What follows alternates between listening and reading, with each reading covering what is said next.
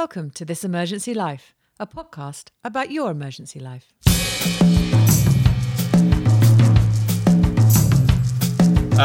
So my name's Daniel Fadovich. I'm a long-time emergency physician at Royal Perth Hospital Emergency Department. I'm also head of the Centre for Clinical Research in Emergency Medicine based at the Harry Perkins Institute of Medical Research, and also Professor of Emergency Medicine, University of Western Australia.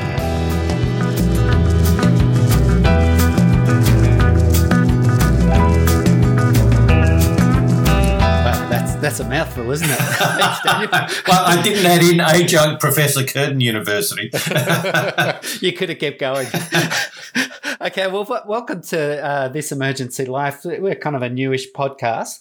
Been going for a few months now. I wonder if we could just jump into some questions. Yep, sure. Yeah, great. So, look, the NEAT targets, the 4-hour rule, we're kind of about 8 years into fully adopting those in Australia. And across EDs. And while there were a decent amount of kind of op-eds and studies done at the beginning around the 4-hour rule and its effectiveness to address access block and so on, it's been relatively silent other than kind of, conversations and discourse amongst ourselves. It's been relatively silent in the literature. But recently you and your colleagues have been reporting on outcomes from the 4-hour rule. Do you think you could tell us about what you found and what this means to us going forward? Yeah, I can do. Seeing that this is a podcast for This Emergency Life, I'm going to just step back from that question initially. I will answer it, of course. Because, I'm in the sort of final stages of my career, and I've thought of how each decade of my working life there's been something that's really been the standout in that decade in the emergency department. So in the 1980s, I would say, was thrombolysis for acute MI. In the 1990s, I would say it was the introduction of non-invasive ventilation, like things that really made a big difference to our practice. In the 2000s, I would say, was the introduction of care coordination teams, like having a team of physios, OT, social workers, etc., in the ED really made a massive, massive difference. And then when you come to the teens, that's where I think the 4-hour rule, National Emergency Access Target, really has been, to me, the standout feature of that decade. And I can already tell you what the 20s is going to be. It's going to be COVID, but that's a different subject. So it is something that both personally and professionally and internationally has had a big impact on our practice. And I've been in a group led by Roberto Ferrero at the University of New South Wales, which has done a fair bit of research across several states, looking at the performance and outputs, outcomes, etc. So it's a really, I think, by way of background, it's fair to say that emergency departments are really complex places operating within an incredibly complex, sophisticated system. And there's a complex web of interrelated issues and dynamic interdependencies. So just really want to highlight the complexity of everything. But getting down to some specifics, there's no doubt that the introduction of some kind of time-based target has led to improvements in patient flow. And I mean, I don't think anybody's going to dispute that patient flow is important for both the function of the system, and it's also important for patients as well. And in Western Australia seems to be associated with a mortality benefit. We couldn't find that mortality benefit in the other states we looked at, which was New South Wales, Queensland and the ACT. So that's an interesting and important differentiator, and we might talk later about why that may or may not be. We did also look at what the staff thought about it, their sort of their perceptions and experiences. And I think people don't often articulate the idea that how staff perceive and experience a policy change is actually a really important and useful measure of the introduction of that policy. And not surprisingly, there was a range of experiences sort of reported to us. And this ranged from sort of definite benefits in relation to access block and patient flow, but also sort of the impact on stress and morale in staff in sort of busy departments, and an impact on education and training, with actually quite a spectrum of responses into those issues. Because while sort of the majority said that there were some adverse effects in relation to some of those, some people reported beneficial effects. So it just reflects the complexity of the issue and sort of the heterogeneity of different departments within different hospitals who will have applied different approaches to this. So maybe I'll stop there for a moment and see what you want to ask. No. And that's certainly been my experience when we started different interventions and different approaches to our models of care when we roll this out.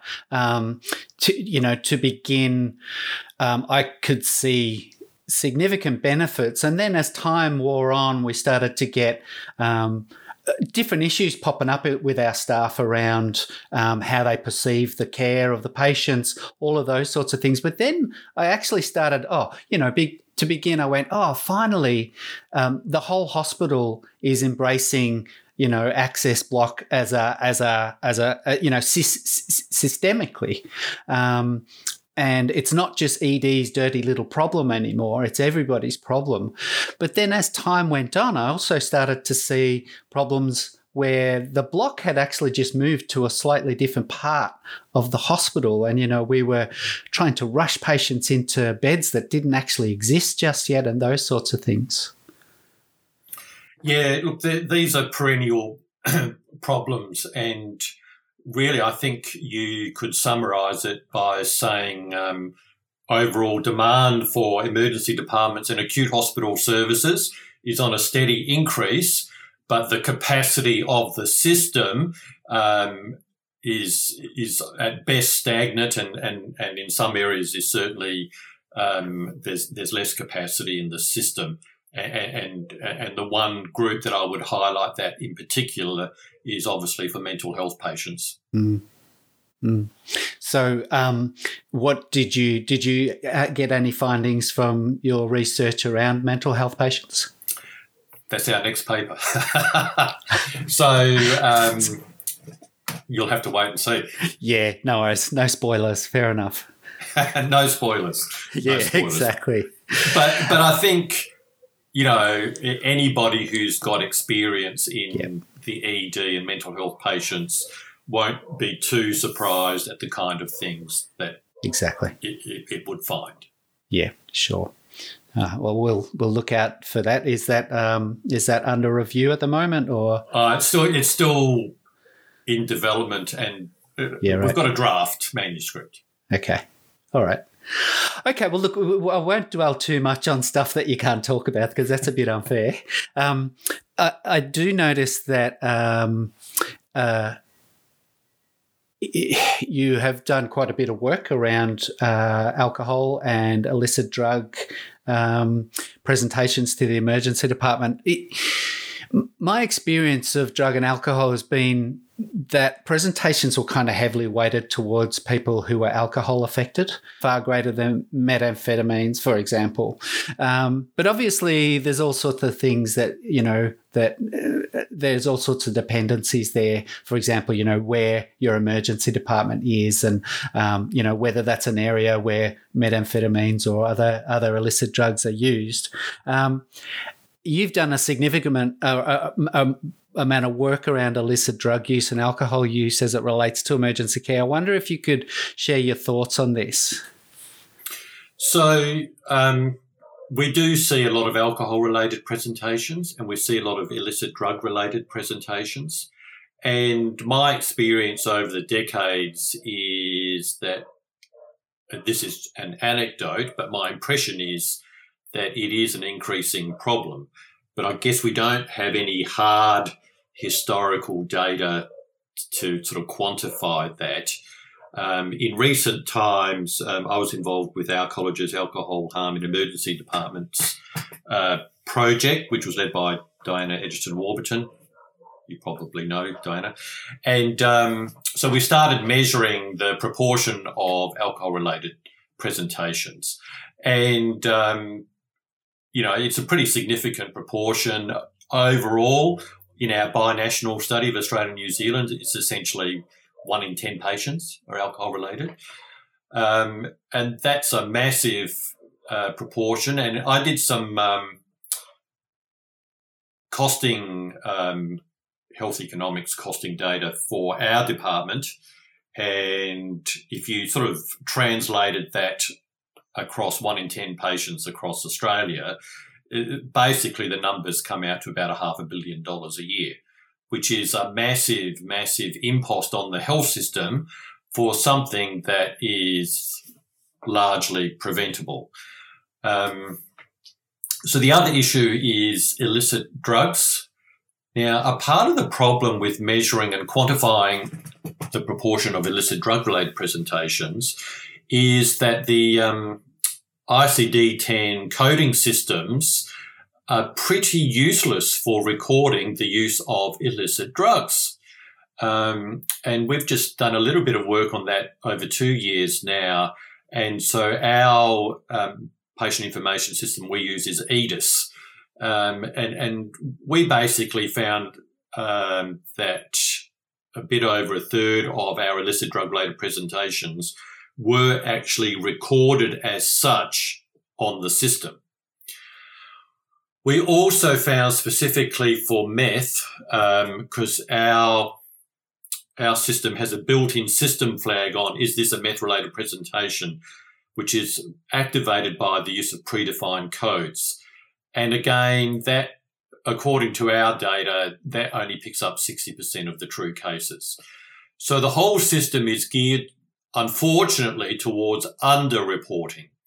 And it's pretty hard to advocate for the magnitude of an issue if it's heavily under-reported. So that's been a particular soapbox issue for me in the last couple of years. And certainly in our department, we found that about 7% of all of our presentations are illicit drug-related presentations. Yeah, right. So is the Royal Perth, I don't know Perth that well, I've only been there a couple of times, but is the Royal Perth in the Central Business District? Yeah, so it's on the edge of the Central Business District with a major nightlife area close by, and you hit the nail on the head. The flavour of your ED presentations does to some extent reflect its location in the community. Yep. Yeah. So, given that it's one of your bandwagon things, what do you suggest we do about this? So the first thing to do is actually measure and define the problem. So earlier this year or late last year, we published our audit of illicit drug-related presentations and also compared our audit with what the system said. So we had some comparative disconnected data, and I've just had accepted for publication another similar piece which just came up with the same result again. This time it's a comparison of, by pure chance, the audit is a comparison of during COVID times versus pre-COVID times. But because it hasn't been published yet, I can't – sorry, I can't tell you all the details. He's a man of many secrets, and he's about to reveal all. Well, it'll come out in the literature. Of course, yeah.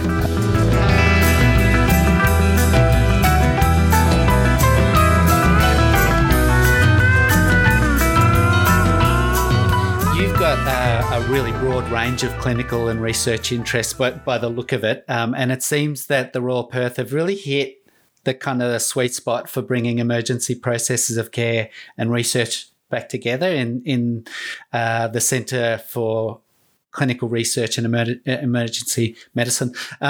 It's quite unique in the Australian emergency setting. I haven't worked anywhere with anything quite like this embedded. Perhaps you could tell us about the centre and what's happening at the moment.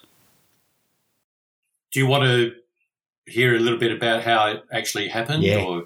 I think so, yeah. So it was established in 2008, and in the sort of, a year or two before that, our emergency department hit quite a nadir of senior staffing for a range of reasons. And the hospital executive at that time, amongst other strategies, decided to sort of basically support an academic/research unit as an attraction and retention issue. And the centre was initially established by Simon Brown, who headed it, who was the founding head for about 6 years, I think. And then I took over in 2014 when he moved on to a different to a different job. And so look, so it's an interesting and unusual mix of some academic emergency physicians, some research nursing staff, and also a scientific laboratory where scientists can actually do molecular assays to study some of the mechanistic processes behind what we see clinically. And that is probably the biggest unique factor. And on top of that, physically within the clinical emergency department, we actually have a wet lab. So because some of the blood samples especially require some special preparation for them to be processed in a proper laboratory controlled way. I'm not a lab scientist, so that's why I fumble a bit on those bits. But having that embedded staff and processes is really unique and interesting and gives us the opportunities to do things that not many other groups can, which, for example, includes our critical illness and shock study, which was set up by Glenn Arentz.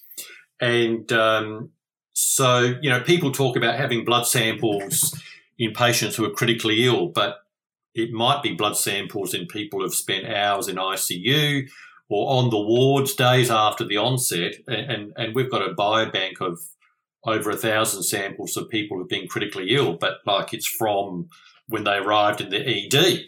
So that's actually I call it a bit of a gold mine of scientific possibilities. So that's sort of some of the general background. In recent times, and look, we've done lots of different research projects, but we've kind of sort of streamed into two main areas now. So one is to do with illicit and emerging drugs, and the other area is sepsis, which is led by Stephen McDonald. And Stephen and some others have just got a big MRFF grant to do the ARISE fluid study, which is going to be a clinical trial comparing liberal fluids and later vasopressors versus restricted fluids with earlier vasopressors. And people will hear about that in the second half of the year. Yeah, so I'm hearing a lot recently. We're coming back to which fluid, how much fluid, again and again and again, and it seems to just go on decade after decade. It's a bit of a perennial problem, and I guess when you have perennial problems like that, it usually means there is no clear-cut answer or there's probably no big difference as a general principle. But at the same time, though, in some of these sort of critical illness clinical trials, the capacity to do those types of trials has really kind of grown and evolved a lot in the last decade or so. So we've got a better ability now to try and answer some of those questions than we did 20, 30, 40 years ago. Right. So with the centre, you mentioned that you've got some ED clinicians and you've got some ED nurses working in there as well. Does that mean they have split their EFT to work across both areas? So they've got a joint research and clinical role as well? Yes. So it's a bit complex and variable, but yes, we do have some nurses who like do 1 week research, one week clinical. Right, that's fantastic, because that's not something that's convention around other EDs or even the world of nursing. Yeah, look, it's I think it's a great career opportunity for nursing staff, and with self-interest in mind, the good thing is when they're on their clinical week, obviously they have a much better awareness of the studies that are going on. So that is a bit of a win-win from our point of view. Yeah, so you get that championing as well. Yeah, that's fantastic. Can we move into something slightly less highbrow, into something that I became aware that you were doing just recently? And I want to introduce it in a slightly odd way, if that's okay. Sure. Many years ago, when I was a younger ED nurse, I kind of came to the realization that there was little point in me discussing my world, my workday world, what went on, because to anybody who didn't work in the emergency care setting, because there was no context, and trying to give context to it became laborious, and I just gave up, even talking to my family about it, which is not ideal, because you need to de-stress and debrief somewhere in the world. But because there was no way of me giving good context, I just stopped talking about it. For example, people would say, "Oh, you're an emergency nurse. You must have lots of really good stories." And I go, "Yeah." And that was it, if you know what I mean. Yes, so, yes. I've had similar experiences. Yeah. I recently became aware of some of the work that you've done, and it's probably not why you did it, through a mutual colleague, Associate Professor Gabby Brand, who is a couple of doors down from me in her office. And again, I don't think it was the aim of your videos, but you've put together some videos that shows the life and the patient's journey through an emergency department. Do you want to tell us a little bit what they are? I'll link to them in the show notes, and how they came about, what the aim of those is. So I've always enjoyed art and have increasingly enjoyed that through my career, because when you're involved and engrossed in mainly beautiful visual art, you kind of go into a different zone. So like in the ED's like it's busy, there's never enough space, there's sounds and smells, and you know what it's like. And a line that I've used is that it's filled with urgent and defiant badness. When I go to I think we have a show title. But when I go to an art gallery, and I've been to a lot, and like I just enter this other world, this beautiful contemplative silence, and it's a really powerful experience. And then in 2012, our college's national conference was in Hobart, and the convener, Jeff Kauser, established the conference, and the theme was essentially art and emergency medicine. So I said, I'll give a talk on art and emergency medicine, which I ended up sharing with Michelle Johnston. And I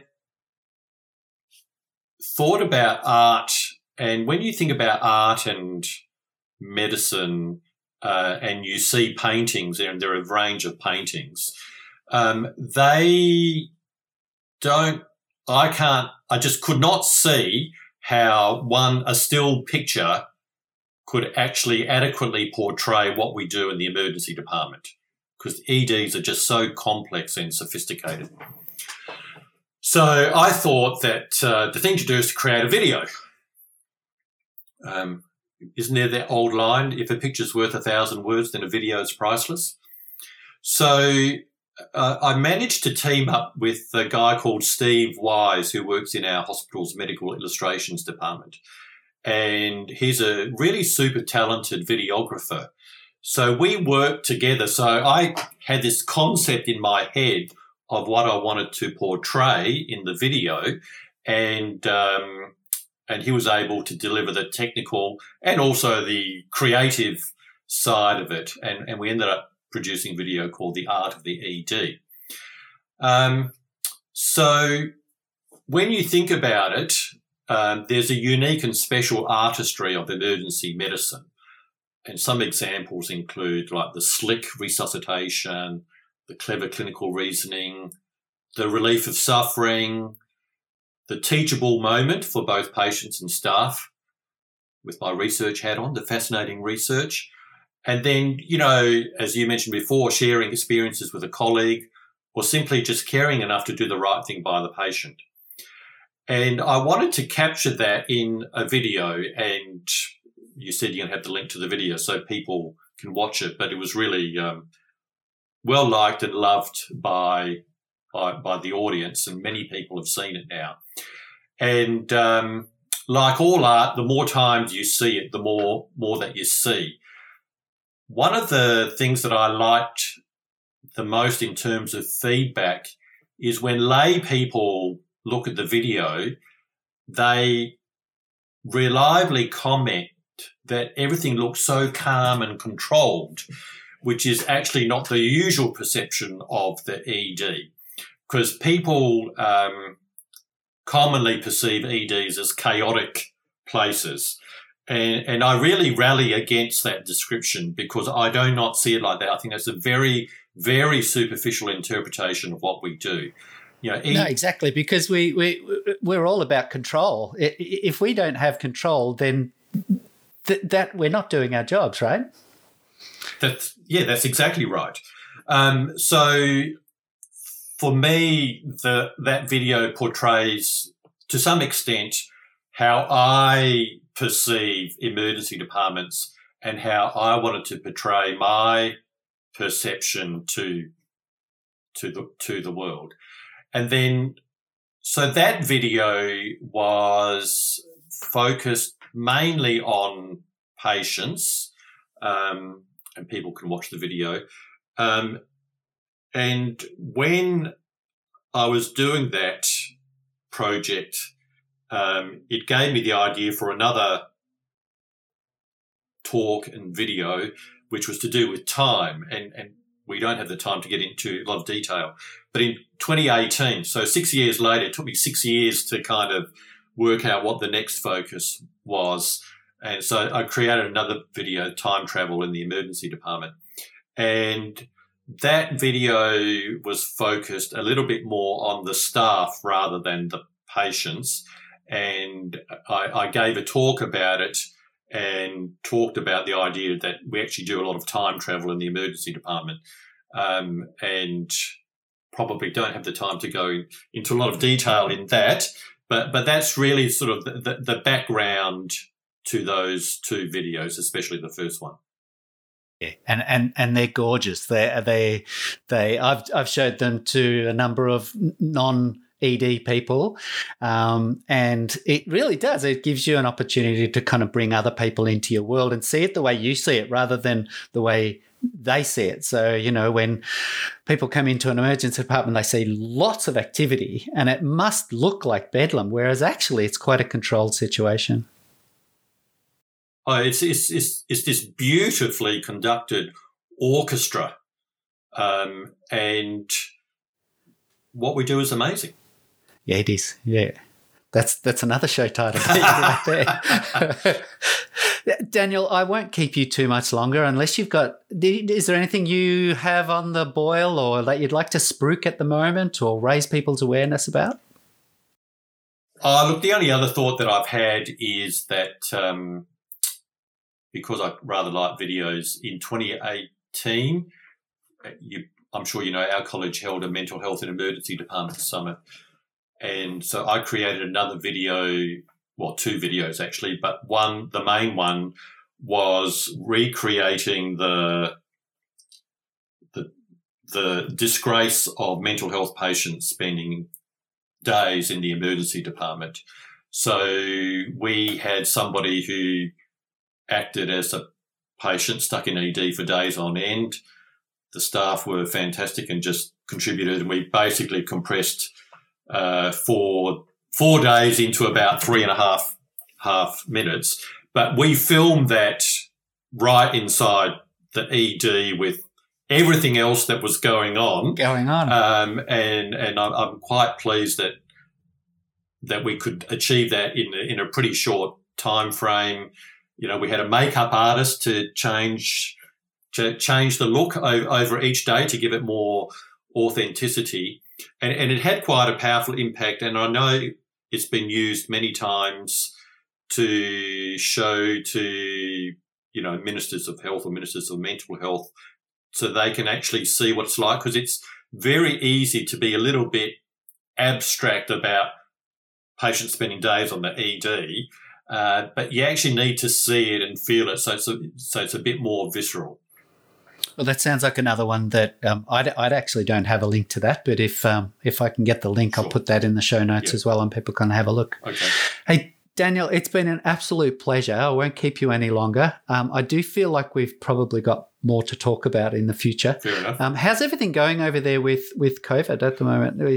Well, we feel really sorry for you guys over in Melbourne, because everybody over there is just doing it so tough, and it would be better for the country, for your state to be in a better situation.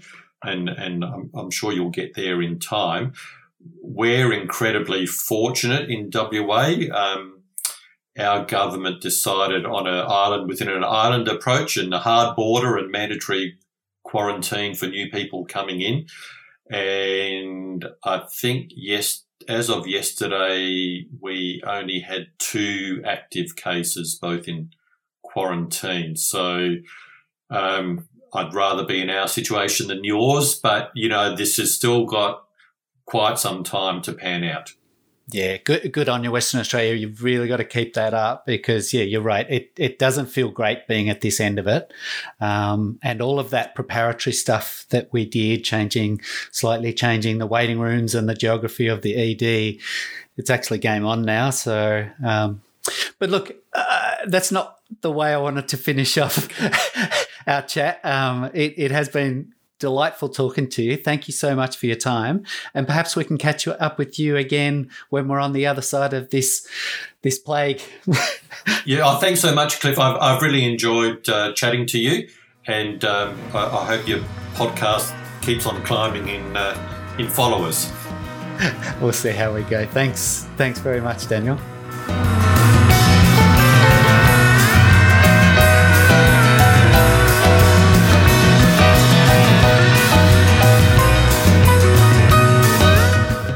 Thanks for listening in.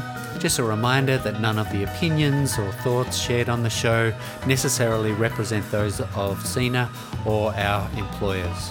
The music you're listening to is by Ben Maswick and the Millions. They can be found on iTunes and Spotify and all the usual places.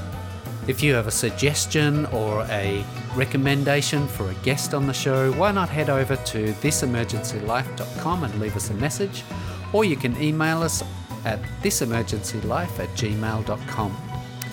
You've been listening to This Emergency Life, a podcast about your emergency life.